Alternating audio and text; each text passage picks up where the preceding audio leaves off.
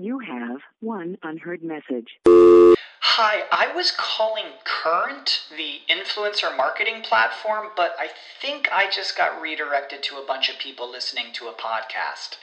Well, anyways, I was calling Current because I was told they could help get my brand set up on TikTok Shop, and even build out an affiliate program of content creators promoting my brand, and even have those content creators go on live streams and promote my product there. Wow, I could really use Current. I also heard that the brands they work with are making millions in sales. I guess I'll just go to their website at current.tech.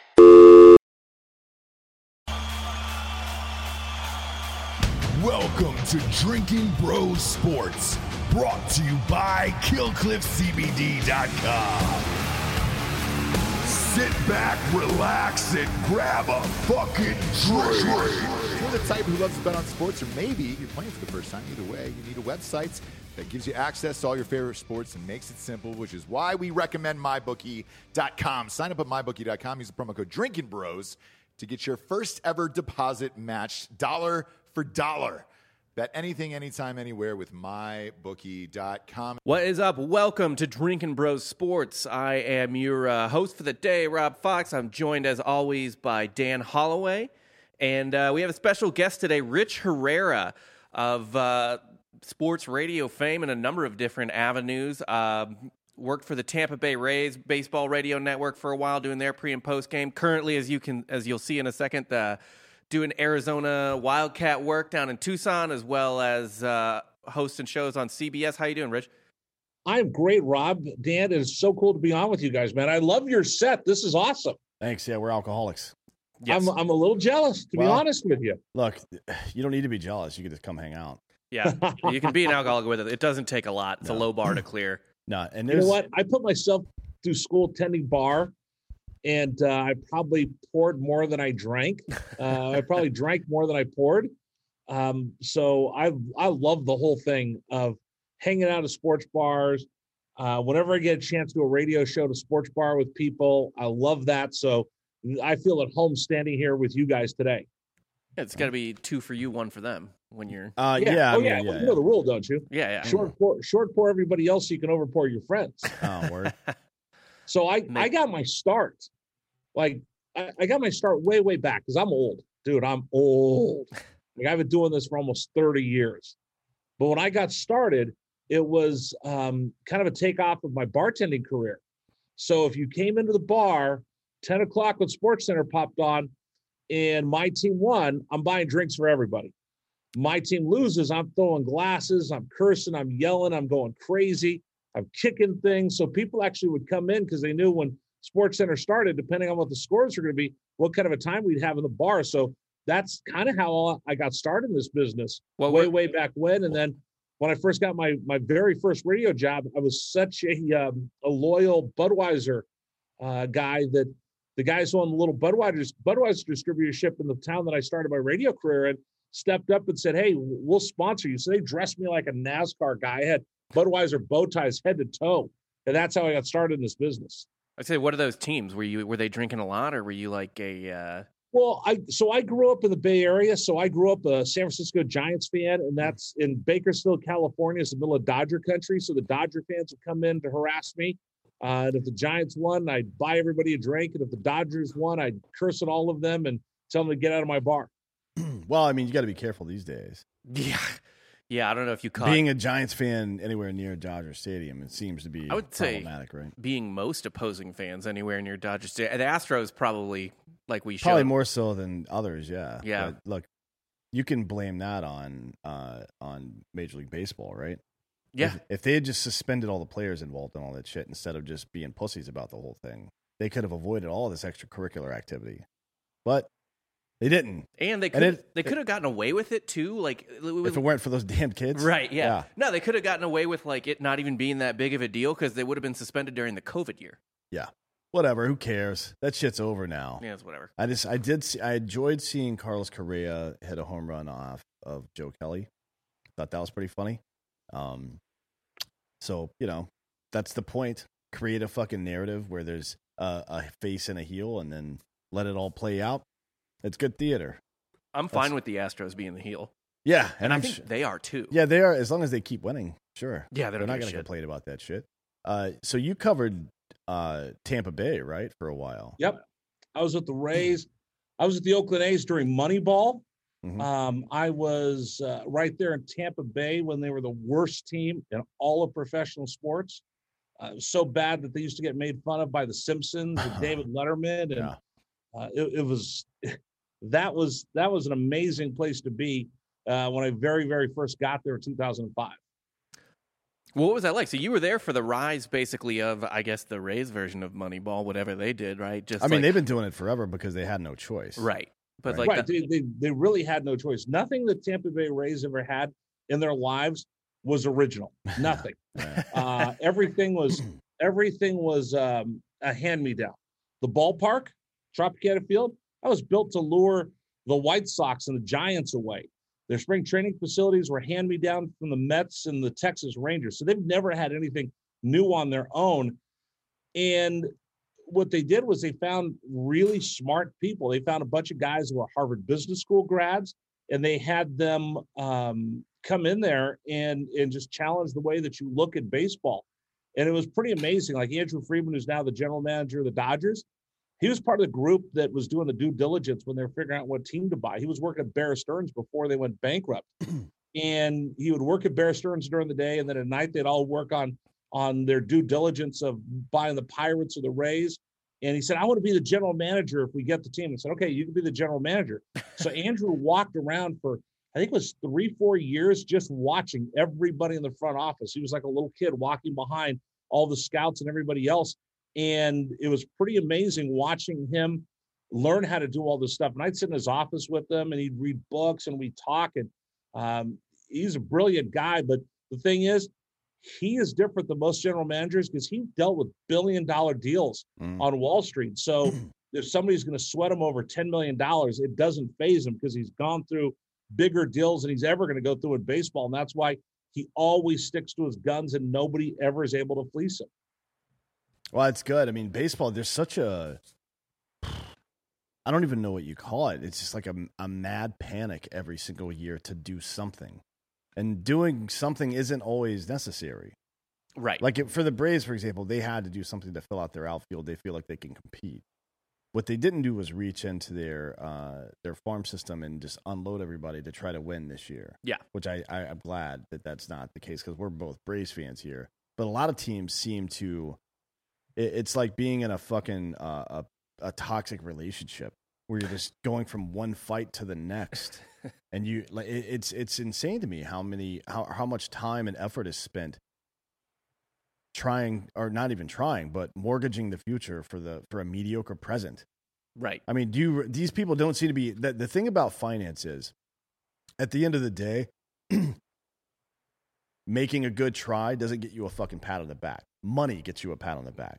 So these guys coming over and assisting with Oakland early on, then with the Red Sox, the Rays, and some of these other teams where Moneyball took hold of, I guess the Cubs to some degree, the measure of success was success. Right. It wasn't like, oh, if we get into the top 6, that'll be great. No, we want to fucking win. If we don't think we can win, we're going to fucking hedge. We're going to plan for next year and whatever the case. And that's how a smart businessman does business. But then you're assuming that owners are smart businessmen. Yeah, exactly. Not passionate businessmen, right? Yeah, true, yeah. If your team's dumping salary, then you did something wrong. If I could just go out and spend as much money as I possibly want every year, then the Baltimore Orioles would win the World Series, right? But what it comes down to is what kind of team do you have? And do you have a general manager that can tell the owner, dude, chill out for just a minute. We're going to figure this out. But instead, every owner wants to be George Steinbrenner. They all want to be the boss, and they all want people to think, I'm going to go out and I'm going to control my own destiny.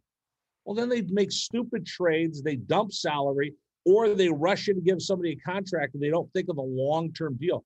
That's why somebody like Andrew Friedman, that's why the Rays ownership, they're all Wall Street guys.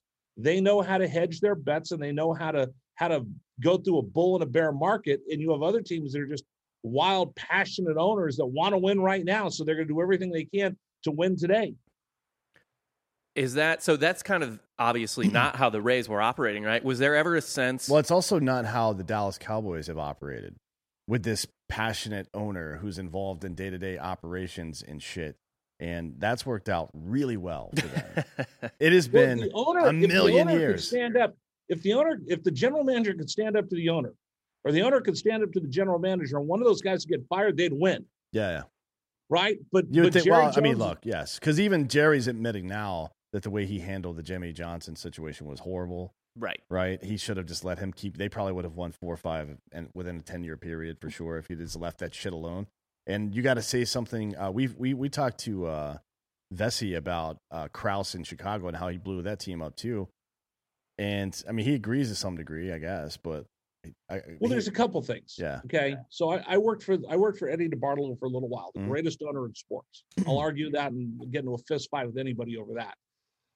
Eddie, when he first bought the 49ers, he was meddling. He'd get involved, and then all of a sudden he figured out, I know how to build shopping malls. I don't know anything about running a football team. Let me just get out of the way. I'll sign checks. I'll shake hands with my players, and I'll find people that know what they're doing. Jerry Jones has not figured that out all these years of running the team. Great businessman, best businessman in the National Football League. Look at the value of that franchise. $6.5 billion. Right? Billion. Good Lord. $6.5 billion. I think the next closest team is it Man United at like 4.8 or something like that. Like they've jumped just in the last 2 years way ahead of everybody. It used to be the Cowboys were maybe a couple $100 million ahead of everybody else. They were all in the like mid to high $4 billion range, and then in the low fives. I think Cowboys jumped to the low fives last year. Now they're up to $6.5 billion, and I don't think anybody else is even close. So he's definitely a good businessman. They're great businessmen, but on the field, am I getting what I really, really want? Which is no. So you need an owner that understands I could be passionate. I could sit in my suite. I could yell and scream all I want, but I have to find competent people around me and let them do their job. And you see great teams do that. And you see bad teams are the ones that the owners constantly getting in their meddling. Guys, that's the only job in America that you don't have to have any prereqs for other than being filthy rich. Right, yeah. All these guys listen, there is not one owner in professional sports that's a dummy that's not been successful. In order to buy a team, you have to have some kind of success. But what do? They get in there, and just because I'm a great lawyer, Peter Angelos is a great lawyer, won all that money with all those cases across the country. Great owner. Can't run a baseball team to save his life. There's so many different owners that have been great in whatever else they do, but whatever else they do is not professional sports because there's the business side of it, and then there's the front office side of it, and often they get involved in too many of the same things. Yeah, well, anybody that's been involved in a startup company knows that, one, it's easy to get from $0 to $1 million in revenue. Easy is a relative term. Getting from 1 to 15 million is a problem for most companies, right? Because that becomes the point where you need an actual person that is a supply chain specialist, like a chief operating officer that knows how to do that and not one of your buddies. You know what I mean? Yeah. You need a chief marketing officer who understands digital media and advertising and not somebody that's going to go spend $50,000 on print magazine ads, for example. You know what I mean? In 2021. The problem is startups, especially ones with too much money, make those mistakes over and over again, and they never have to pay for it because they have the money to spend their way out of it. And I think some of these richer teams, if you want to call it that. Now, the Red Sox in the mid 2000s when they started implementing some of the fucking Moneyball strategy plus adding money onto it, brilliant. Yeah, and their success out of that made total sense to me. But some of these owners that have gone through these processes before in business seem, and I think you're right. I think it's just emotional. They become fans of their team and they want their team to win, and they're gonna fucking do whatever. And they're they're alphas. Dan, think about this. If you're a business guy, right? You're a lawyer, and you're doing corporate law. Are there 10 reporters standing there waiting on your every word? Is a TV camera in front of you? No. If you're the owner of the Browns and you have truck stops and you make these big decisions on what you're going to do with your truck stops, so the pilot truck stops, there's not going to be a bunch of people standing there with cameras, and you're not going to be on the front page of the newspaper for deciding that you're going to upsize the drinks and make them 85 ounces instead of 35 ounces. Right. You make one little move in baseball, you make one little move in the Cleveland Browns, you're on the front page of the newspaper, the Cleveland playing dealer. You're on all the sports talk shows. Everybody's talking about you. It's intoxicating. The hubris that you have will overwhelm you unless you have people that can stand there and keep you straight. Well, I mean, two things on that. One, Roman emperors used to have a person that followed them around during their triumphs, post-battle parades through the city that said, "You're just a man," over and over. Marcus Aurelius, he was one of those guys. The second part is, I don't know, man. I agree with you. It is about ego, but how can you, if you're Jerry, how is your ego still wrapped up in this when you've failed so much? For an entire, there are people He's got a gold jacket, man. There are people with children right now that are in school that have never been alive when the Cowboys have won. Yeah. You know what I mean? That's fucking crazy for America's team like that. So it's like being the Prime Minister of England. Who gives a shit? But you get a bunch of people that are standing there telling you how great you are, telling you how smart you are. You walk down, you have these big lavish events. Listen, if Jerry Jones wanted to have dinner with the three of us, we'd jump at a chance just to sit there and talk with Jerry, wouldn't we? Sure, oh, yeah. Fuck yeah. Because he's a celebrity, and that's why it's intoxicating. You know, because I love that thing about Marcus Aurelius, because that's the part for the movie Patton that I remind people of all the time, that hubris will get you. Think of all, you know, we always say that we build people up in sports media to tear them down. I agree with that a little bit, but I also think that hubris will bring you down each and every time. Think of all the guys that have done all these great things. Think of the Chicago Cubs. The Cubs finally break the curse. Joe Madden is the king of Chicago. And now, how many years later, and the entire team's been broken up, and all those folks forgot about it? It's been a long 5 years. Yeah, right? It sure has. It's been a long 5 years for Ben Zobrist especially. Oh, poor sweet Ben. I didn't do any of that. I'm just commenting on it. Yeah. Poor guy. So yeah, it's sports is just kind of, you know, a soap opera for men, right? Yeah. It used to just be. You say that with disdain, like it's a bad thing. No, That's no. why you watch wrestling. Yeah, exactly. That's what I was going gonna say. It's just like wrestling. It's always kind of been that way, and now we're just kind of admitting it. And the more that, I think it's good in some ways. You see it in baseball. It's great. You see it in baseball with these young, especially the young Latin players, are really starting to fucking let their personalities fly around on the field, and I think it's fucking good. Yeah. Like you can't. How do you argue that baseball is boring when Tatis Jr. hits a ball fucking 6,000 feet and then flips the bat halfway across the diamond, and then they get in a fight afterwards? That all sounds dope to me. Yeah. Like I'm a fan. Well, of every unless you single thing dislike there. the fighting. But that's just like the fighting. Come on, man. What are we fucking gonna No, pretend? listen, I get that part, but so I always said this. So I'm not a big bat flip guy, right? Right. I'm. There's a certain decorum that you're supposed to have with these games.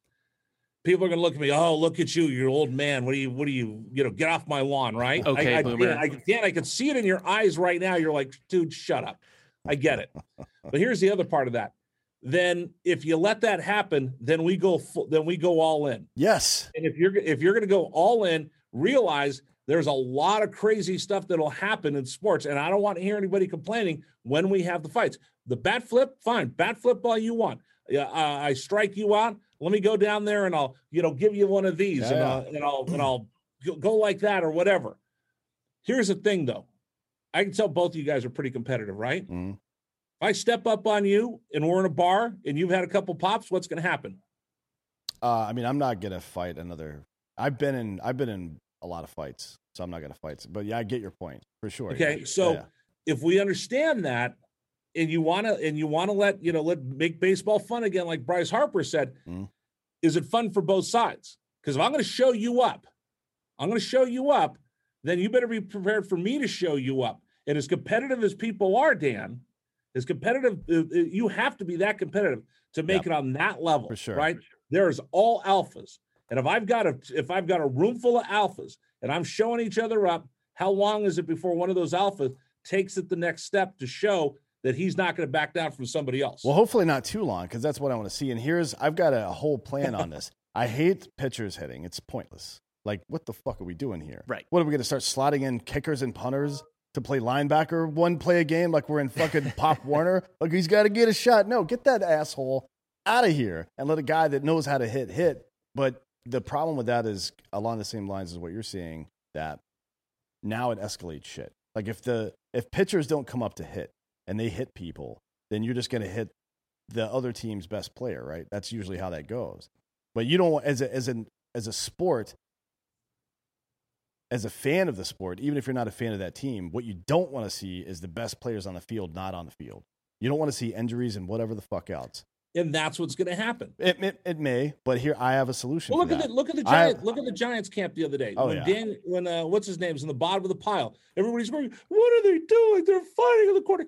Listen, if you these are not a bunch of betas, right? No. These are guys that have achieved some of the greatest success in a gladiator sport. What do you expect them to do? Exactly. Yeah, and they need that. That's a release valve that has to happen. Like right. I was in the infantry in the Army. If you don't fucking fuck each other up from time to time, shit doesn't sit right. You know what I mean? It's like shaking up a bag to make sure everything goes back in the place it's supposed to go to. I'm not fucking kidding. That's how it is. So here's my solution to that. Get rid of all pitchers hitting. DH only. But you get a certain amount of free mound charges per year without getting suspended. So like in hockey, you can fight a guy and come back 5 minutes later. Unless it's a game misconduct, then you get kicked out, but you don't get suspended necessarily. You may, but you probably won't. But do you really think we'll ever get 5 mound charges out there? That would be great. That would be great. You get 16 techs in the NBA. It is the only other good sport for fights. Like there's never been a good NBA fight except Malice in the Palace. And wait a minute. Back in the 70s and the 80s. Okay, I guess if you're talking, I'm Rob, I got to go old school on you. Yeah. Ever see Rudy Tomjanovich yeah. get punched by Kermit Washington? I have not. Okay, guys, it was Google like that. That's why we don't have fights in the NBA. So Kermit Washington just rears back, and I mean, he just clocks Rudy Tomjanovich, almost decapitates him. And Rob, I'm not making this up. Tomjanovich, the former Rockets coach, you probably know more for the coach of the Rockets, actually had spinal fluid spilling into his head and his mouth because he got hit so hard. That's why the NBA is completely went away from the old school rough and tumble. Yes, all I remember is Shaq throwing the worst punches I've ever seen at. No. Go back, like when you go back to MJ when he first came into the league, guys were lighting him up like a linebacker coming, like a receiver coming across the middle, and the linebacker taking somebody's head off. Riley rules. If you went to the hole against the LA Lakers, the Riley rule is I am going to clothesline you, and you are never going to finish that layup. The NBA. Way back in the day in the 70s. That's why they got kicked off TV. That's why when Bird and Magic were coming on, that's why the NBA used to have their games on tape delay at 11:30 after they got done with Zippy, the weather guy, doing the weather. That's when they'd show the NBA because it was a vicious league. You look at LeBron James and you look at all these new stars in the NBA. Oh, I got scratched. I heard somebody this year during the NBA finals go, "You want to see how physical the game is? Look at my guy. He's scratched." Dude, go back and look at some of the videos of the bad boys and the Go watch Kurt Rambis play basketball. Go watch Rambis. Go watch Jerry Sheasting. Go watch the old Boston Celtics. Those were brutal. Those were UFC matches compared to what we have today in the NBA. Yeah, I mean that's what I want. Look, people charge the mound anyways. They do. It's not like we're introducing a new thing into baseball that doesn't already exist. I say allow the mound charge. Apply the hockey third man in rule. If you join into the fight, you're fucking ejected. You're suspended for 10 games. Right out of the gate. Let those two dudes fight. Let's see what happens. Well, so I don't even know if you have to go that far, Dan. There is unwritten rules that unfortunately nobody wants to pay attention to anymore. If you take out my second baseman, when you come up, you're going to get drilled. Yep. And if you take it, it's over. Yep. If you want to, it's probably like you when you're in the barracks. Somebody messes with you, either I'm going to take it, or I'm going to take my lumps, or I'm going to push back. And if I push back, I'm going to escalate it. And if I keep escalating it, it's going to turn into something bigger, right? Yep. Same thing in baseball. But unfortunately, we're not able to throw inside. You're not able to police it. You're not able to police the game because people are like, oh, you're throwing at people. Listen, I'm not saying. I worked with, I got a chance to spend a lot of time with Don Zimmer, right? Zim was the best. Zim almost died from getting hit in the head. Right. There's a professional way of going out and doing these things. You hit them in the thigh, you hit them in the ribs, you hit them between the letters. You never go above the head. You never throw behind the head. You're not trying to maim people, but you are trying to police the game. Dan, is it any different in the military? If you got to keep someone in line, and it's the guys in your company, they keep them in line, and there's rules on how you do it. Yeah, for sure. I mean, there's always levels of aggression that are prescribed, either written or otherwise, right? I mean, it happens like that. But what we've done now is the same thing that happens always when organizations get risk averse, which is that you remove the mechanism for conflict resolution, and now there is no conflict resolution. So the only thing that could possibly ever happen is that it only becomes visible when it's at its worst part, which means there's no opportunity. There are no opportunities in that scale for it to be interdicted until it just fucking explodes. Yeah. And that's what we have right now. I don't think a guy charging the mound and fighting a pitcher is exploding. What I think is exploding is fans fucking each other up in the stands, teams having like 15-game rivalries where they're at each other's throats the whole time. No, usually if somebody comes out and has an issue and they fucking scrap about it, it goes away pretty fast, to be honest. Typically. That's just how it works. Yeah, there's a couple examples where there's like bad blood, like the Cueto Reds and the Cardinals with Molina hated each like that. No matter how many fights they had, it never stopped. Yeah, the Marlins and the Braves right now, that's weird. I think they're just trying to pitch Acuna inside and missing. Well, that's what we're going to ask about, because that's another. So that's okay. So let me jump in, Rob. I didn't mean to cut you off. No, you're good. Here's the thing. Back in the day, I throw inside. Again, somebody throws inside against you, it's a badge of honor. Like right? Don Drysdale, right? Like people used to take pride in that shit. Willie Mays knew that he was going to get knocked down 3 or 4 times, didn't take any umbrage with it. Then all of a sudden we get into the 80s and 90s and people want to walk out with Kevlar. Don't you dare throw inside on me. Yeah. And we get caught up in something. And Rob, I want to hear what you think about this. We get caught up in what about the kids? What kind of example are we setting for the kids? Now, I used to think that was garbage. Like, who cares? There's no 9-year-old that's going to pay attention to what the big leaguers are doing. But as I get older, and I now have a son, and I watched him go through Little League, I was blown away watching kids instantly emulate what they see on the field. How many kids do you see walking around dabbing? Social media makes it viral, and now you get kids that do everything that the big leaguers are doing. Yep. So you want to bat flip like Tatis? That's great. I got an 8-year-old that's bat flipping right now. You want to go and throw down and have him rush the mound?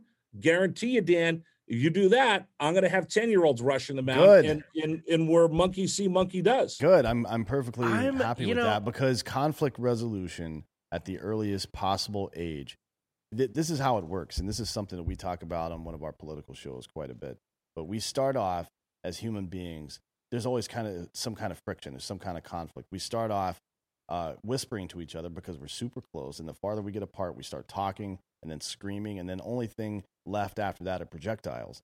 When you resolve issues, conflict resolution at the earliest possible fucking level, right? Which is dodgeball, right? Or learning how to deal with bullies in a way that doesn't involve parents and teachers necessarily. Like it goes back to this premise by these two dudes. They wrote a book called The Coddling of the American Mind, and what they say is prepare your children for the road, don't prepare the road for your children. I believe that wholeheartedly. Wait, say that one more time. Prepare your children for the road, don't prepare the road for your children.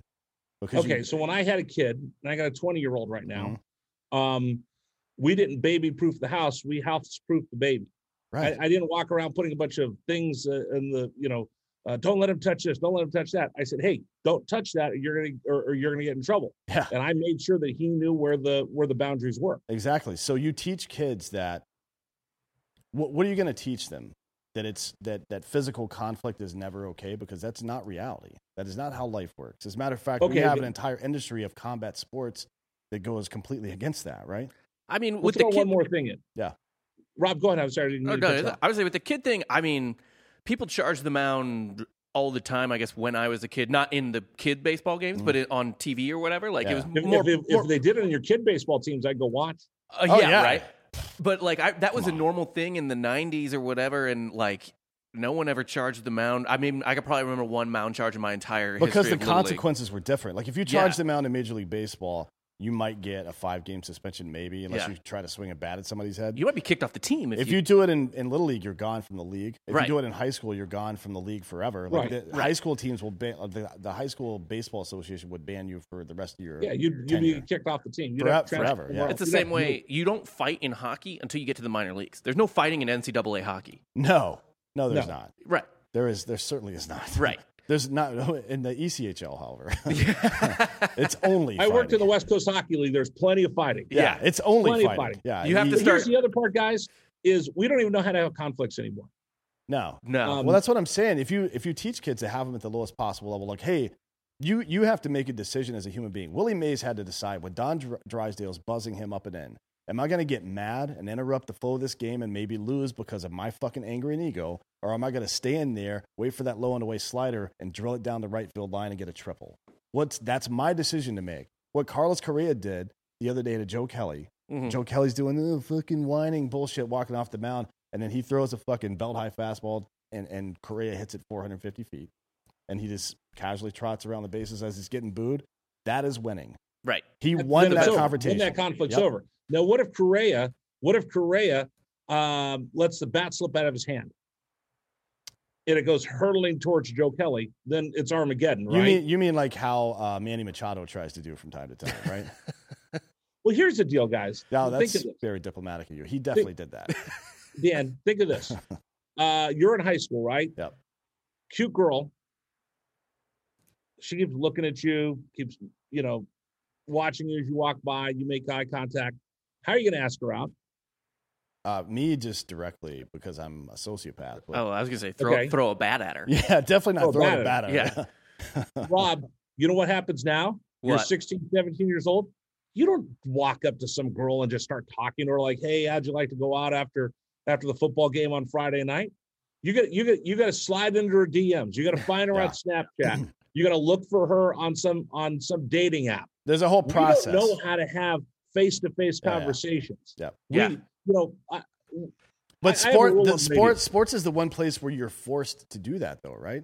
Like even if it's not a team sport, if it's an individual sport, there is always the conflict between two You know what? No, personalities. I'll disagree with you, Dan. You know what you hear now? You hear players chirping at their teammates on Twitter. Oh yeah. Well, you can blame Right? Phil Jackson That for means- that, right? Back in the day, if you did that, somebody's going to knock you out. Unless you were Phil Jackson, he talks shit about his team, his players in the media all the time. Well, that's right? different. He would use the media to get his message across to Right. players. But you got players. We're talking about peer interaction and peer conflict. Yeah. You got players now that will run their mouths on Twitter, but they won't say it in the locker room.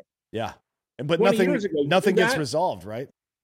Nothing gets resolved because then I'm just going to sit there and not talk to you. Or I'm going to send you a mean emoji face back. So how fucking stupid is that? So I would much rather have. But that's how our society is. It is. I got to roll, right? I got to roll. When I first started this business, Mhm. I started little. I told you I first started after I was attending bar. And I started in a little town, and I could run my mouth all I wanted because I never see anybody, right? And I could talk all I want on the radio because I never see anybody that I was talking about because they're in the big leagues. Mm. Then when I got my first job in LA, I ran my mouth and I got confronted, and the player called me out.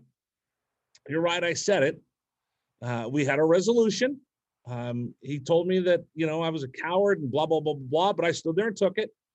And then afterwards, he came back and he goes, all right, you know what? I still think you're a jerk, but at least you stood there and took it, so you're okay. So he let me off the hook. That's the And secret. I had a rule. I will never say anything on the radio that I won't say to your face. Yeah.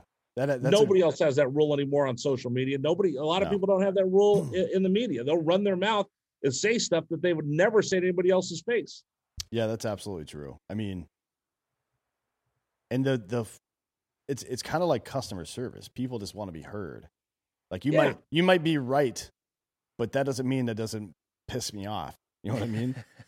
So Listen, I've done again, you're Karen making before. Yeah, I've yeah, yelled yeah, at people for in sure. stores. I've been frustrated before. Yep. But it's part of our society that we don't know how to talk to each other. We just talk at each other. You know, I'm enjoying this conversation with you two, not because you're sitting there with a room full of booze, is we're actually having a free-flowing exchange of ideas, and I'm talking to you, and neither one of you are talking at me. That's why your show's successful.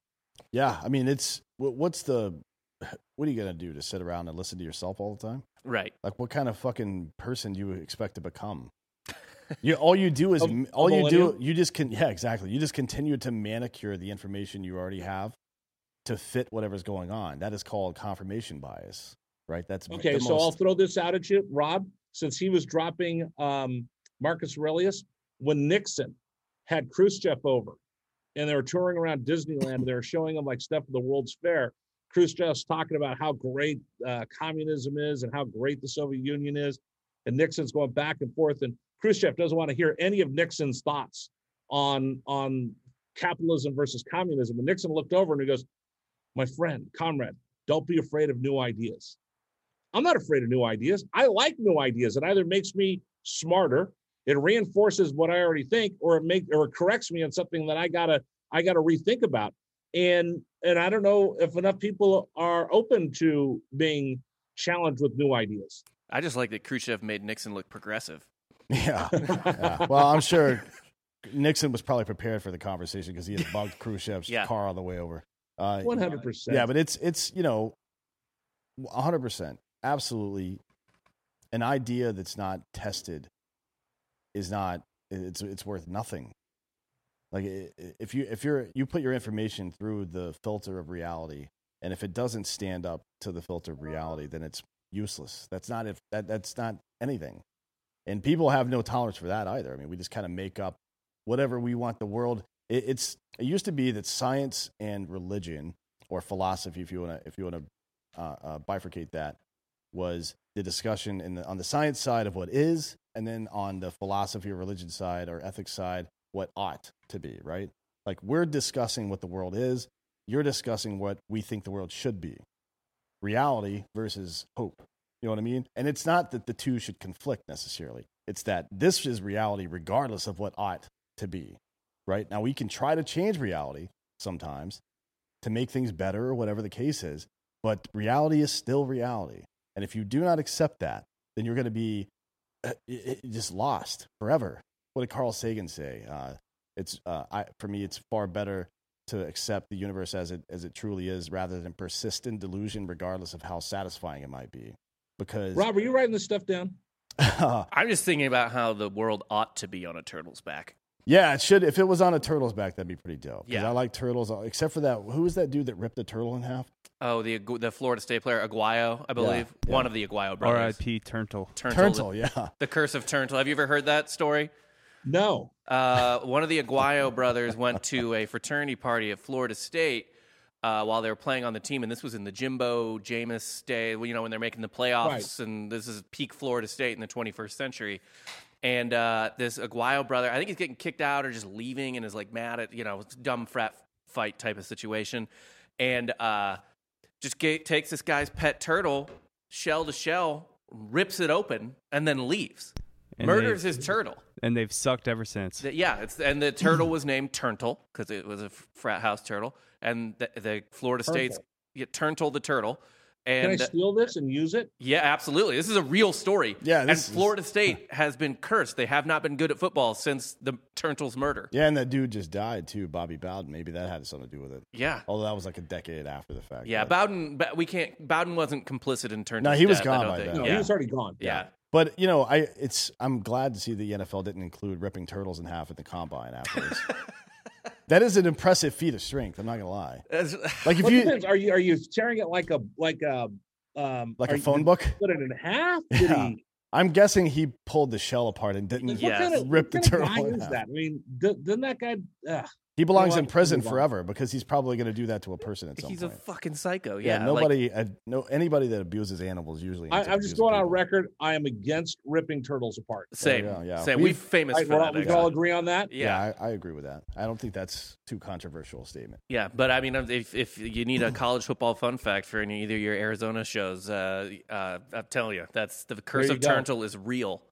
So you're doing the post game for Arizona football or everything, basketball, baseball, everything. What do you? Football and basketball.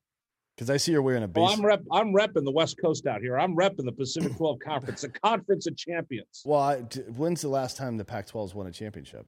Well, you mean like in football, basketball, and anything? Oh, they win all the time. When? In anything, they've probably won a couple this year. I don't know. No. In major sports that people give a shit about. So in football or basketball. Correct. Well, all right. So here's the deal. We got a new commissioner out here in the Pacific 12 Conference. Guy's really sharp. Before, everybody was chasing the Sears Cup. Yep. Last commissioner the Pac-12 had, he would talk about Olympic sports before he talked about football and basketball. Olympic sports are important. All those student athletes are out there busting their butt, but football is the flagship. Basketball is the flagship. New commissioner understands that, and he's going to do everything he can to make sure you set up football and basketball in order to be successful, and then that's also going to raise the tide of the boats for everybody else and all the other Olympic sports that are important in a university. They need to win, but it's going to be football and basketball that pave the way for everybody else. Right. How are you? I mean, they pay for most of the fucking down ballot varsity they sports. They pay for everything. Yeah. I mean, every once in a while you'll have like women's basketball teams that are very successful make money. UConn makes money. Yeah. UConn, Tennessee used to make a lot of money back there, but yeah, I mean, other than those major programs, like women's hockey, even though they may be more competitive, women's hockey may be more competitive than the men's hockey teams in universities because a lot of the men's guys go to professional franchises earlier. Right. They fucking have never made a dime. Well, I don't think a single men's baseball team turns a profit. Probably and there are not. some, maybe like Ole Miss or Vandy, but I mean, there are some really, out on the West Coast too, there's some passionate college baseball fan bases, but like. Yeah, but there's so many. The good thing about college football is you can stack, if there's one game a week and you can stack fucking 80,000 people in the stadium. Right. 80,000 people are not showing up to watch a baseball game. No, they're not showing up to watch Major League Baseball. Yeah. If you talk to a coach of, let's say, women's tennis or women's basketball, they're going to tell you, well, say, hey, listen, I really like your program. I think you're doing great. How do I help support your team? They're going to tell you, buy football season tickets. Yeah, exactly. Yeah. Because football season tickets, it's the big misnomer that you have. The football turns this huge profit. Absolutely. Football brings in revenue. Football spends a lot. But football and basketball also cover the cost of all the other sports. That you can't make money at sand volleyball. You can't make money at tennis. You can't make money on golf. So all the rest of those programs do depend on the success that you have and people buying tickets for those sports like football and basketball. Well, since we're talking about college football, I know you're in the Pac-12 over there, but a little shakeup in the SEC, a little shakeup nationwide, and now it seems like the presumption is that this is going to continue to escalate into those just one major Division I college football conference, or whatever you want to call it, the NFL of college football, and then everybody else. What do you think about that? Where do you think it's going now? After this is so crazy. 10 years ago, we had realignment. Yeah. You had, Maryland jumping ship. You had, and the Pac-12 was talking about becoming the Pac-16, right? They were already looking for more teams to bring in because they wanted. Right. They wanted a super conference. You had Colorado and Utah joining the Pacific 12 conference, Pacific 10 conference now, Pacific 12 conference. Yep. Depends. Here's the big thing that nobody's talking about. It's the demise of the NCAA. Since that Supreme Court decision came down that really wiped out amateurism in college athletics, what does the NCAA really have anymore as a stick to control everything? They've lost all their power. They've lost all their juice. Other than being able to control the BCS process itself, the NCAA has always had, not always, but especially recently had kind of comically limited power against the major football conferences, right? Like the football conference, you saw it last year with the COVID thing. Some of the conferences like, fuck you, we're going to do what we want. You know what I mean? Yeah. Well, the NCAA could drop the hammer down on you in like postseason bans, stiff penalties, postseason bans, reduction of scholarships. They always had that hammer that they could drop on top of you, right? Now that hammer's gone. So it's like mom and dad just left, and it's a bunch of the 7th and 8th graders in the house by themselves. They're going to do whatever they want. So it's like the Stanford prison experiment, except for with children. So we'll see what happens, right? Southeastern Conference, they've got their deal that just is expiring. This is last year. They're on CBS. They're going to ESPN. They're getting a ton of money. They're the dominant conference in all of college football. Why wouldn't you want to go join them? Yeah, so if you're Texas and you're Oklahoma, you go over there. You're playing with the big boys, And if you're the SEC, why wouldn't I take Texas and Oklahoma? And you're going to bring me a huge fan base. Yeah, for sure. The Big 12 games last year, I think the top 80%, I think 80% of the viewership, if I'm not mistaken, I read somewhere that 80% of the viewership was Texas and Oklahoma.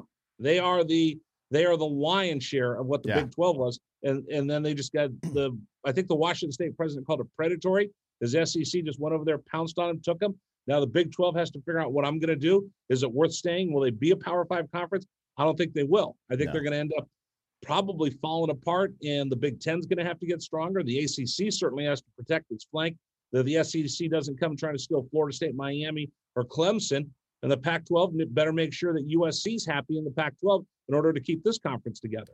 Hey, Rich, real quick, we got to do some ads just to pay for all our fun stuff here, and mostly just the substances we put in our bodies. So let's get into that, and we'll get right back to you. So winning season, in case you didn't know, returns at mybookie.com, and it's time to get in on the action. First-time players can get started by doubling your first deposit, giving you the firepower to add excitement to all the games you love. College football odds boosts, NFL lock of the season, and over $500,000 in contest prizes are live on site to make this winning season your best ever with mybookie.com. With a historic 18-week schedule offering more action than ever before in the NFL, you need a sportsbook casino that's reliable, and you won't find a better place than mybookie.com. I know you're going to bet a lot this season, so the smart thing to do is to sign up at mybookie.com and use our promo code Drinkin' Bros to get your first ever deposit matched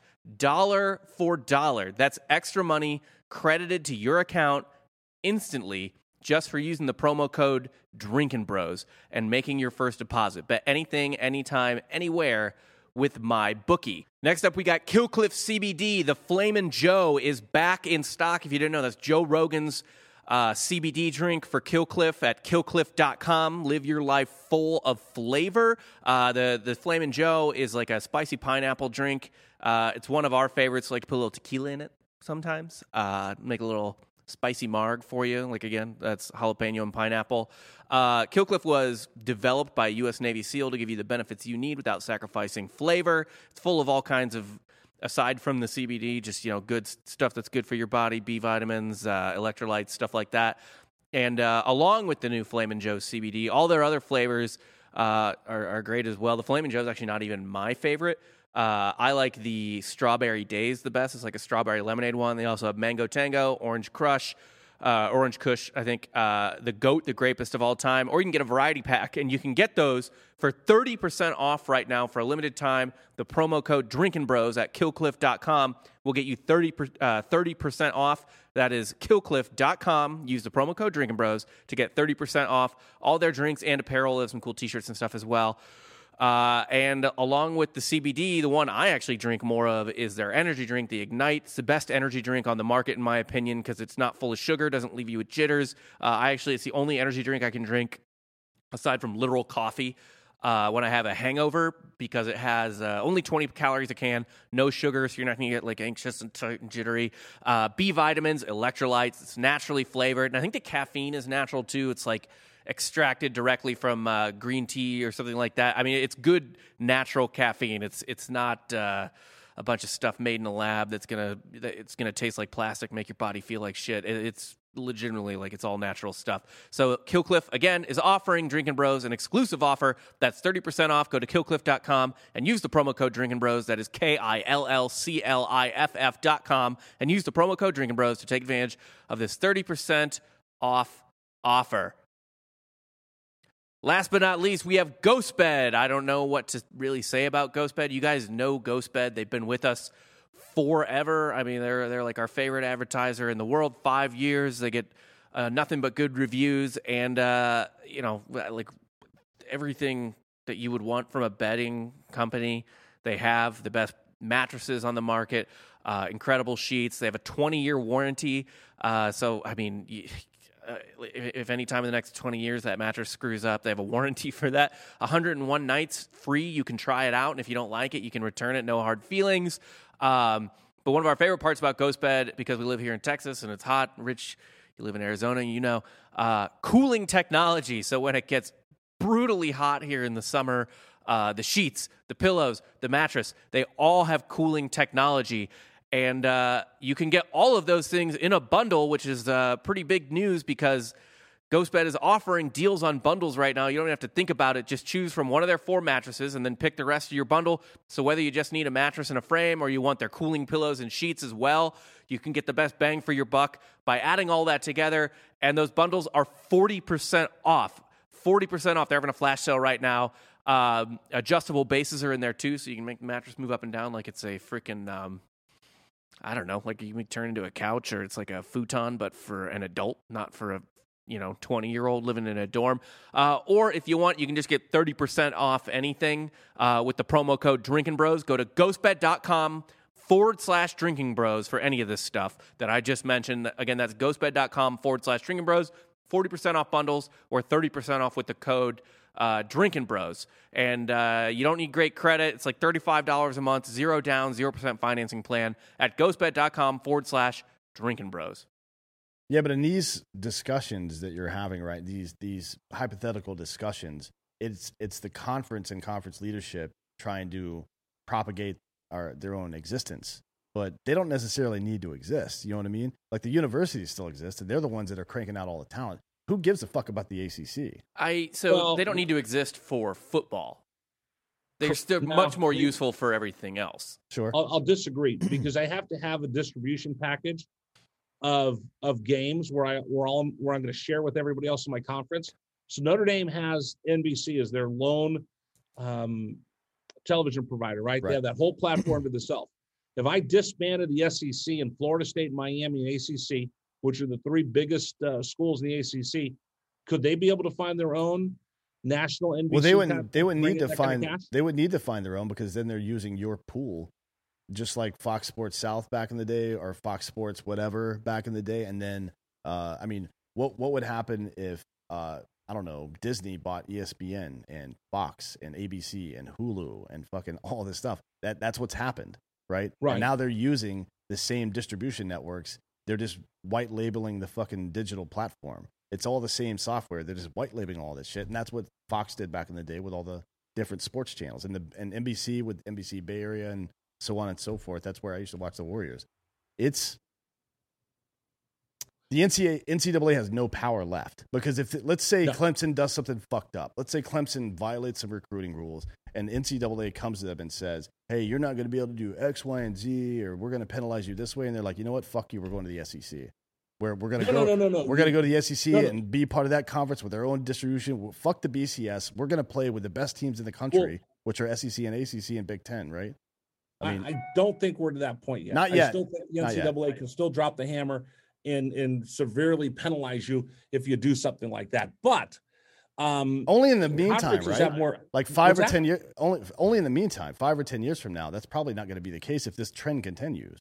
Well, here's the other part that we haven't thrown out there. Remember, all of this is not controlled by the athletic department. These are all these conferences and the universities are all controlled by school presidents, right? Which for the most part are academians, not sports fans, right? So the academians are the ones that are deciding, like the Pacific 12 Conference, right? They want research institutes with some kind of homogeny of the West Coast, and they have a lot of things that has nothing to do with football. So they're going to go out and look for other schools. You know what we need? Do we need a really great football program that can win and bring us more money to the conference? No. School president says, I'd like to have a school that's a research institute that matches our academic curriculum. Right. And so the football, what do they call it? The AD says, all right, cool. Here's what we'll do. We'll give 10% of our football revenue this year to academia, like to whatever specific research program. You could use that as a leveraging chip now. If you're the Pac-12 and you want to bring in, I don't know, Cal Poly, not that they would, right? But if you wanted to bring in Cal Poly for their academics, you'd be like, hey, look, you get this part of the fucking revenue from the football program. Why wouldn't you want to come over here? It's not like you can't have both, right? Because that's what we have now. We have all these varsity sports that are being subsidized by football. Why not make it academia as well? And it already is to some degree. You do. So Nick Saban talks about this, that college athletics is the porch to your university. Yep. So look at Texas A&M a couple of years ago when they had Johnny Football. They had money coming in like they've never had before because of the success. They had donors that were showing up, but more importantly, kids thought that Texas A&M was cool. Yep. And their admissions and their applications went through the roof. They're able to get better kids coming in. They're getting smarter kids coming in, higher GPAs, higher SAT scores, which made them a more desirable institution, which also gave them more research money. So the bottom line was Johnny Football didn't bring in all that money just in football tickets and in the expansion of the Texas A&M stadium. He brought it in across the board to the entire university, and all the tides rise with that boat. Yeah. I mean, I think what we're seeing is free market capitalism happening in college sports. Yeah. You know what I mean? I think the restraints are being taken off because it was kind of not free market. No, I mean, the NCAA has manipulated these organizations financially for quite a while now, right? I mean, let's be fucking real frank about that. And look, the schools didn't have anything to say about it because they were reaping the benefits as well. It was only the players that were getting fucked for all that time. Right. Now the players have power, right? The players have power. How much student loans did you guys walk away with? The U.S. government, you paid for mine. Thanks. Yeah, thank you very much. By the way, thank you for your service. Yeah. I say that is the father of a midshipman. So my son's aspiring to have a military career. So thank you for your service. I appreciate that. I have a whole new perspective on watching and seeing what our military people go through. And it shocks me. And I'm just in awe of folks that serve in uniform and the sacrifices they make that I never understood before my son decided this is what he wanted to do for a living. Or are you going to go to the Army Navy? It's in MetLife this year. Is it? We went. We went. I went. I took him because when he told us he wanted to join the military, we said, my wife said, "Okay, we'll support you, but we want you to go in as an officer. It's a tough enough life as it is. Yeah. Why don't you try to be an officer?" So we took him. So he's been aspiring forever, and we took him to the Army Navy game. And we took him. He was all Army, all gung ho. Like he was 100%. Until he saw that bullshit triple option, he was like, "Fuck this." So then he went and he saw the mids, and he goes, "Man, those guys are buttoned up. I want to be one of those." So that's what he aspired for forever. And he actually got into the United States Merchant Marine Academy. That's awesome. And then when he's planning on going active duty Navy as soon as he graduates. So that's good. Yeah. Anyways, take you down rat hole. All right, let me ask you this: How much money do most people walk away with after they go to college? I think the average for an undergrad degree is somewhere between 50 and 60K in student loan debt. That's the average. But if you go to a nicer university, if you're an out-of-state guy, something like that, it's more like 100, 120, give or take. Okay. Rob, you agree? Yeah. I mean, I went in-state at a major. So I went to the University of Missouri, so I probably walked away with like 30-ish, something, 40, 50 maybe. It's not crazy for people to walk away from Mizzou $100,000 in debt, right? Yeah, for sure, especially the out-of-staters, like you said. Yeah. Dan, you say that you got your education for free thanks to the U.S. taxpayers. You didn't get it for free. You had to do something. You had to give something more than just money. You had to give years in your life of commitment to serve our country in order to get that college paid for, right? Right. Tonstoffel, there's no such thing as a free lunch. So as everybody's saying, "Oh, these college athletes," you get something from it. Yeah, absolutely. If you're a football player and you're a basketball player, you're bringing in more money than you're getting back in return. That's part of life. But nobody's getting nothing for going to be a college athlete. You're getting something. Now, maybe if you're Kayvon Thibodeau at Oregon and you're bringing in $5 million and you're only getting $100,000 education, well, or good for Oregon, they made a profit off of you. But there's a swimmer out there that is bringing in zero, and she's getting $100,000 education. Right. Student athletes do get something from this, and I get irritated when I hear people going, "Why? What did he get out of this? These players aren't getting it." Hey, listen, you know what? Tell that to somebody who walked away with $200,000 in student loans when they got done with college. Sure. I mean, but this is a bigger discussion about the inefficacy of our education system in the country, right?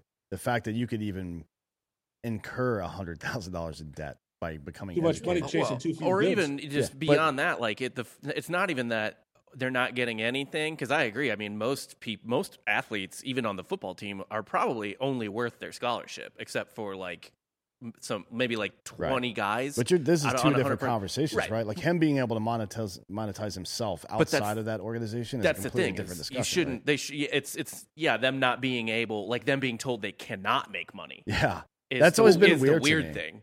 I think you have to decide: are athletic departments one big unit, or are the football teams separate than everybody else?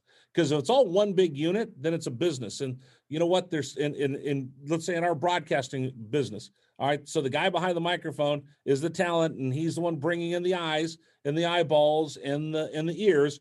But the technical guy backstage doesn't get paid as much. But I couldn't do what I'm doing without him. Correct. But he still gets paid less. He still gets paid less. Right. So it just depends. Are they is it one big program, or is it each individual sport? And if it's each individual sport, we do have to point out the fact that there are a lot of sports that just track and field is not going to bring in any dollars, and they are living on the greatness of the sports, the revenue sports that come in. Right. I mean, it's symbiotic, right? It's got to be. That's how most things in life are. There's an A and a B, and they fit together and benefit from one another's. It's what all human civilization is. We figured out to keep the predators away, we should probably get into, at least slightly larger groups than we were before. And then it escalates. Most of the conversations you have on this kind of devolve back into Marcus Aurelius. Yes, 100%. Okay. I just want to make sure I don't want to drag down the program. No. I think that pretty much everything that happens in sports is in sports maybe more so than any other avenue. Because of the nature of competition and conflict, right, and how it is a mirror of society, how things are going in society, that's why I love sports so much. I mean, aside from just the competition, it's that I don't need to watch a drama on television. I can watch real shit happening right here, and I think that was the initial thing about social media that made it so appealing to everybody. Like I can see all this stuff play out in real time now. I can see. Yeah. I'm tweeting about somebody touching my stuff on a flight. Yeah, exactly. So you can see those conflicts play out, and I love that shit. So that's, of course. So you're a reality TV junkie then? No, I hate it. No, you like real reality TV, not scripted reality. Well, where they put they put people at odds to try to see what happens. If this was actual reality. Yeah, sports is real reality television. It really is. I mean, you see everybody at we have I guess the privilege of seeing people perform at some of the highest levels, but also see them at their lowest points, right? Which is, unfortunately, people, instead of appreciating that and appreciating the actor or the artist or the athlete or whatever it is, they revel. We like to dance on each other's graves here in America for some reason. I don't understand why it is. We like to spike the football when it's unnecessary. There's a lot of Schadenfreude kind of. Yeah, there's very little grace in American society these days. And I don't understand why, because if you're not offering grace, you're operating from the position that you don't fuck up. And if you're operating from that position, you are completely fucked in life. Like you, I tell my son all the time, there's only one perfect guy and you're not him. Yeah. Well, I mean, I did the math one time. If 1% of the shit I say is stupid, then I say on air 7 minutes of stupid shit every single week. And I think there's a pretty good chance I say 1% stupid shit, right? So what the fuck, man? That's a lot. It's just compiling. Anyways. Yeah, we devolve into social discussions a lot. Okay, good. You guys want to go? You guys want to go on with me on a non-fungible token NFTs? Yeah, let's do it. You guys, I finally figured out what they are. Yeah, I mean, now that everybody stopped talking about it, you mean? I guess Tom Brady's releasing one, he said. Chipper Jones releasing one I saw the other day. What's it going to be? It's just like a weird video of like him, like it's like a weird CGI video, and it's like 3D. It goes like around him, like it's like a cinematic shot, and it's showing like random shit from his career. It was extremely bizarre, and I was like, what am I supposed to do? Like have a hologram of this like playing in my rec room or something, where it's just like Kayvon Thibodeau from Oregon, who's got a shot at being a Heisman Trophy winner as a defensive lineman. He gave me a lesson on non-fungible tokens at Pac-12 Media Day. Pretty amazing. So his is like $85. He partnered up with Phil Knight from Nike and somebody else. So he explained to me, he goes, it's a digital baseball card. You keep it, you do it there, whatever you want from it. It'll go up in value, down in value, whatever. And then when you decide to sell it, if you make a profit at it or you make a loss at it, he gets 10% kickback from his non-fungible token. So he says it's you're investing in something that could go up in value, just like if you bought a rookie baseball card one day. But don't this is like $85. I'm thinking of buying one just to see, and I can explain and experience what a non-fungible token is. I mean, I've spent a dumber $85. Yeah, I spent most weekends. In fact. I'm not going to Taco Bell with me. I'll drop $85 if three of us went to Taco Bell. Well, yeah, let's do it. Yeah. I mean, I'm already high, so we may as well. I spent $50 yesterday on one of those egg chairs. You know what it is? Like the hanging chair. Oh yeah, for my dog. For your dog? Because I thought it'd be funny to see him sitting in it, but he's too big, so I got to give it away. So if anybody's got a cat out there that wants a stupid thing, why would you put your dog in a chair? Because I'm bored. I don't know. Are you gonna start grabbing turtles next? Come on. No, it's like I'm not fucking duct taping his ass to the thing. I'm providing him with a place that's soft to sit. Could he get into it though? I feel like the swinging of it, He like could. the dog That would fuck it up. That's what I said when we were at the store, but Yeah. someone talked me into it. Someone was like, "No, it's someone with see, I bought a little $20 stool that pops up, and I made sure that it could hold up to 400 pounds. So I have a stool to sit on when I go watch practice or I go to a game. Yeah, that's smart. You don't want to be sitting there on the sidelines in Tucson just sweating your ass off on your feet all day. You're already going to be sweating. Jesus Christ, it's hot out there. No, it's nice. Listen, I lived in Florida.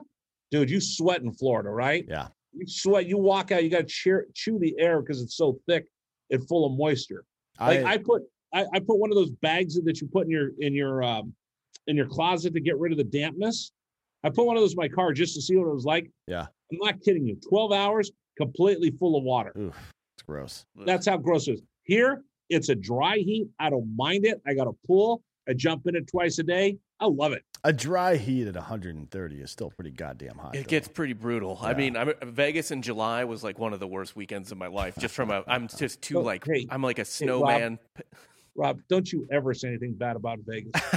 I mean, inside it was great. In the casino, it was fantastic. We were there for the McGregor fight not too long ago, that weekend when it was like 120 the whole time. It was pretty brutal. But, who cares? Although, here's the one part that pissed me off. We got an Uber from somewhere to somewhere else. I don't remember where because I was probably fucked up. But got an Uber, and it's the AC in this guy's vehicle is not good, right? And he was like, "Oh, sorry about it's just so hot out here." I'm like, "No, your AC's fucked up, bro. I've been driving in cars all day today. What do you think? This is the first car and you're gonna trick me into thinking that it's so hot that modern technology can't figure it out? No, get your fucking. If you're driving an Uber in Vegas and your AC doesn't work, you should just drive that car right over the Hoover Dam.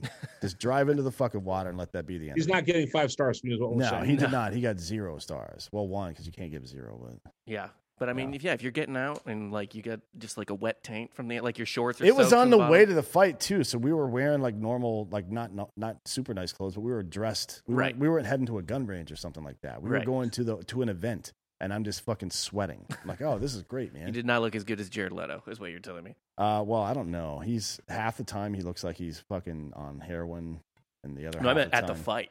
Oh, I didn't see him. Oh, he looked good. You didn't see that picture in the weeks? Oh, I thought Rob had better seats than Dan. No. Rob was being all bougie down in the No, he was hanging out with his bullshit wife and kids. So yeah, you were rubbing cocoa butter on your wife's stomach. Yeah, my unborn. It was the baby shower weekend. Oh, that's I couldn't right, go. The kid's already like screwing up my life. Yeah, and it's not even here yet. Like I couldn't. Wait a minute. The baby shower weekend. Yeah, we had a baby shower the same weekend as the McGregor fight, so I had to do that instead of. I didn't even know the husband went to the baby shower. For the baby shower? Yeah, I didn't think that was a thing. It's like a modern whatever.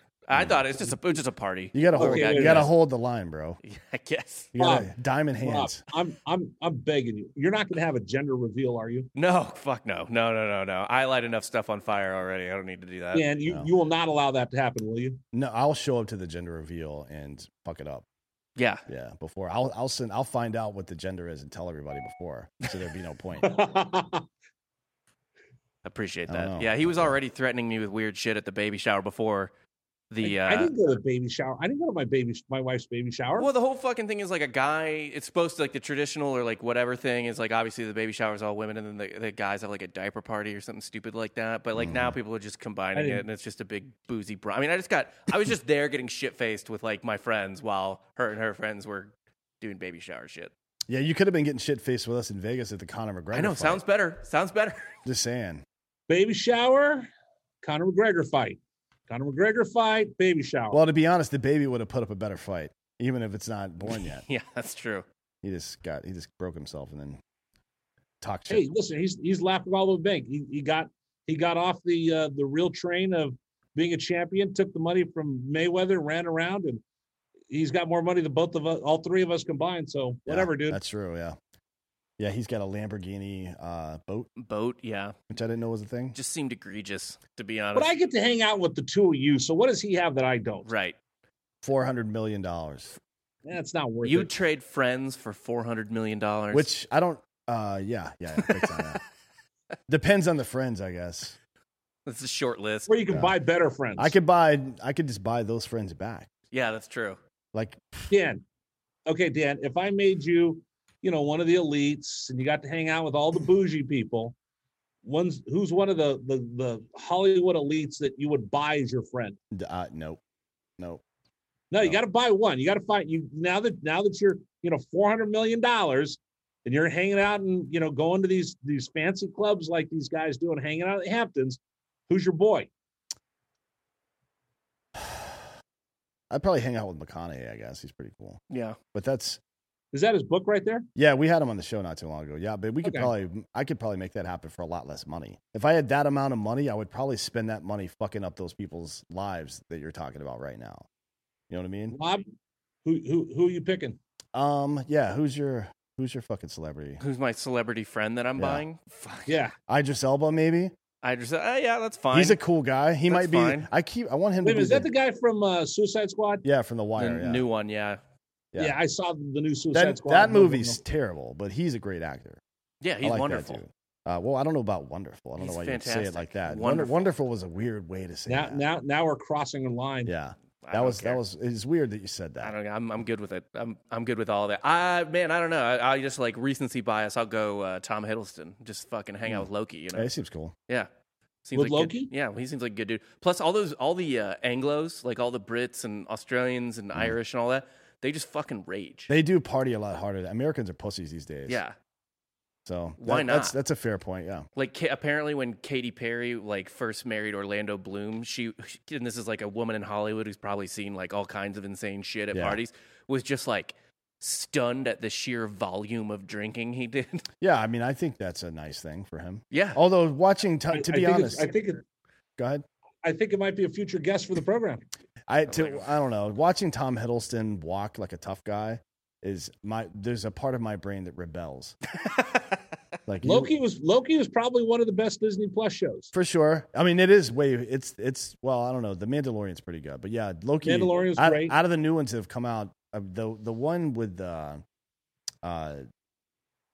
what's his nuts? Bucky. Yeah, Falcon and Winter Soldier. Falcon and Winter Soldier. That shit that was pretty good. Fucking terrible. I hated it. I liked it. I hated that so much. I enjoyed it, but like the problem is like the stakes are so low compared to like they do that. They're like, oh, there's a terrorist, and then like Loki's like all of time is at stake. Yeah. It's just true, like who cares about? You guys watch WandaVision? I liked WandaVision, although the first episodes are kind of boring. Like the first episode I was just like, so is this just going to be a Dick Van Dyke episode? I couldn't make it through the first episode. Because nothing happened. Yeah, I mean it was rough, but eventually I will go back and watch the back nine, so to speak. Yeah. Were really good. The first two, it was like interesting, but I was like, it's literally nothing's happening. We'll see. Yeah, Bad Batch has been pretty good. Bad Batch. Oh yeah, the Star Wars, during the Clone Wars, or maybe right after. I can't remember. I haven't watched that one yet. Save that when the child's there and I'm not doing anything, just sitting around. What do you mean? Wait, hold on a second. When the child's there and you're not doing anything? Well, I mean, I'll just be sitting with an infant. I mean, what do? You change the diaper, you go put him to sleep, get him up. Not read what to expect when you're expecting? Not yet. Yeah, is nobody giving you any advice? I mean, I took a baby class. I gave him some advice once they found out she was pregnant. He didn't take my advice, and now here we are, right?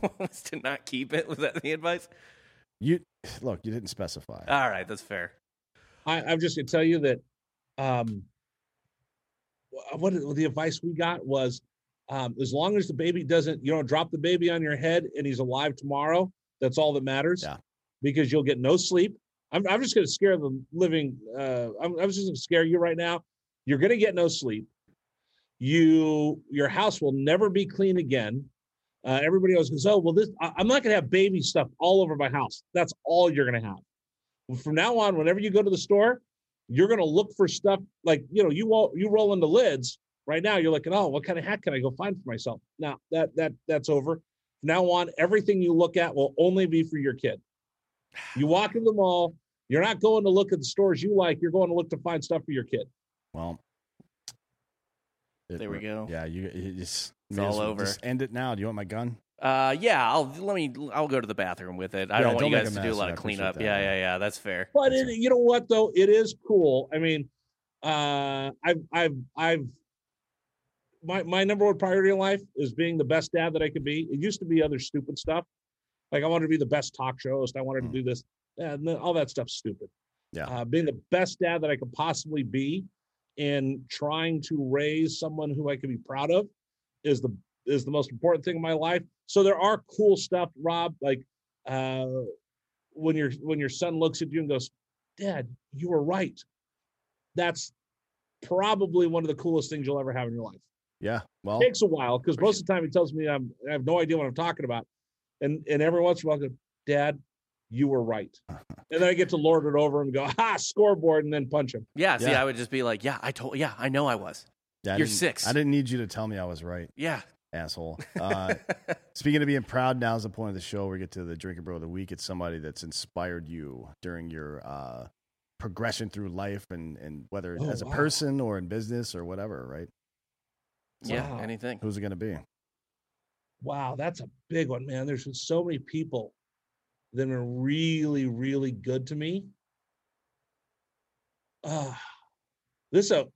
Did most people get stumped by this? A lot of people do, yeah. Yeah. And we never prepare anyone for it. No, we never tell them what's coming. You get a lot of dads. I'd say dad and mom are number 1 and 2, and wife is probably right in there as well. Dad, mom, wife, mentor. Those are the 4 major If I talk categories. about my dad, I'm going to start crying. Yeah, well, I lost him a couple of years ago. My dad was a superhero, right? Like he's the size of Dan. Dan, how tall are you? About 6 foot. Little okay, over. my dad's I was a little tall. over 6 foot, but my dad was a cop. He was 6'4". Wow. He was a migrant farm worker as a kid, right? Came from nothing. And he said, I'm going to work my tail off. I'm going to give you guys a better life. Mm-hmm. And he did. He became a cop. He got hurt in a jailhouse fight, ruptured 4 discs in his neck. Oof. And lived with 4 ruptured discs in his neck his entire life. 35 years. He's every day in excruciating pain, never really complained. He did so many great things. He was a firefighter. And this is back in the day where they didn't have the jaws of life in every fire department. So he would go and try to rescue people with a crowbar, and he couldn't do it. So he got mad. He goes, we need a jaws of life. And the fire chief said, well, if you want one so bad, go buy it yourself. And he did. and he did, but he got run off by the fire department because the chief thought he was going to run for fire chief. So he got fired before he got to use it. And I told him when he was dying, I said, Dad, you realize there's people walking around on the face of this earth that are only there because their parents or their grandparents were saved because of that jaws of life that you bought in that little farm town. And he goes, there are people that are celebrating weddings today that don't even know you exist. If it wasn't for you, they wouldn't be around. Right. So if you're gonna put me on the spot like that, my dad, Joe Herrera, was a superhero. Hard to argue with that. Yeah, I can't. Literally self-funding a jaws of life. I literally just started Googling. How People much do that a lot, though. People do that a lot. I mean, the average school teacher in America spends $400 to $600 of their own money buying school supplies for their kids because the fucking districts won't. Oh yeah. He started a police athletic league because he got tired of watching kids get in trouble. He would just always give back, and he taught me that you should give back and try to make a difference. And I've done that, and hopefully my kid's going to do that. And one day when he has kids, I hope he teaches them that same lesson. Yeah, you gotta hope that's the case. It's hard to translate. Sorry that if I brought down the show. No. It's difficult to to simulate the harsh times required to give somebody this perspective necessary to realize how important service to your community is. I don't know if we'll ever figure that out. You just get it. You got to put them in those scenarios. Expose your kids to, people that have it a lot worse off than they do.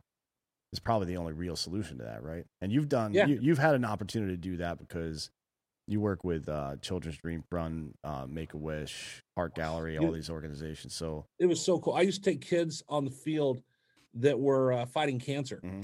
And you know what? And we get this, Rob, Dan, we get this, oh, my day sucks. Everything's awful. I'm with so much pressure. I get some 8-year-old kid with cancer, bald, translucent white because they're going through chemo. Mm. And they roll into the ballpark. And I gotta be honest, I was kind of a jerk to him. I'd meet him at the ballpark and I'd say, okay, didn't they tell you have to have a jersey to go on the field? And the kid would look up at his mom and dad with a panic look in the face. The mom and dad are getting mad and everybody's standing there looking. And I go, let me see what I could do. You guys are gonna have to stand here for a minute. And I'd walk out of the room and the family's just freaking out. And the Children's Dream Fund people are trying to calm them down. I walk back out. I go, well, I found this bag. So let me see if let me open it up. And I open it up and I have their jersey with their name on it. And I go, okay, now you can go on the field and here's a bat with your name on it. We'll get everybody to autograph. Here's some baseballs. I brought some baseballs for your brothers and sisters, your mom and dad. And I would take them on the field. Joe Madden was great. Joe Madden let me do this. I put the kid's picture up in the clubhouse. So all the players knew that if you saw this kid with me on Tuesday, this was a kid fighting cancer, going through some really tough spot, and all the players would walk by and they'd see me with them and they'd all walk over, spend some time, play catch with them, sign autographs. Mom and dad got to be there. They got to throw out the first pitch. And it really helped me keep everything in perspective. As bad as my daily life is today, I got it so good.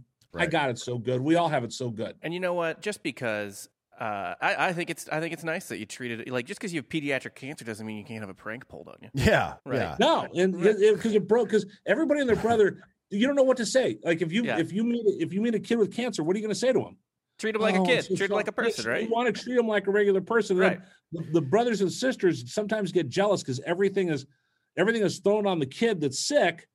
The brothers and sisters sometimes get jealous. So when you got to include them and they got to go on the field and they got to be part of that special moment, it was great for the family. And then guys, sometimes kids don't make it. Yeah. So I've been invited to their funerals, which really, puts it all in perspective. Other times I'll have kids walk up to me and give me a big hug. I'm like, I don't know who this kid is, man. What are you doing? Get off me. Like, oh God. And, yeah. That's a panic situation, actually. It's like 6 years later and it's a kid that fully recovered and they've got their hair back and they put on 50 pounds and they look healthy and normal and everything. And they're like, you can't believe how much of a pick-me-up that was and how what you did to our family to help me get through this. And I'm like, whoa.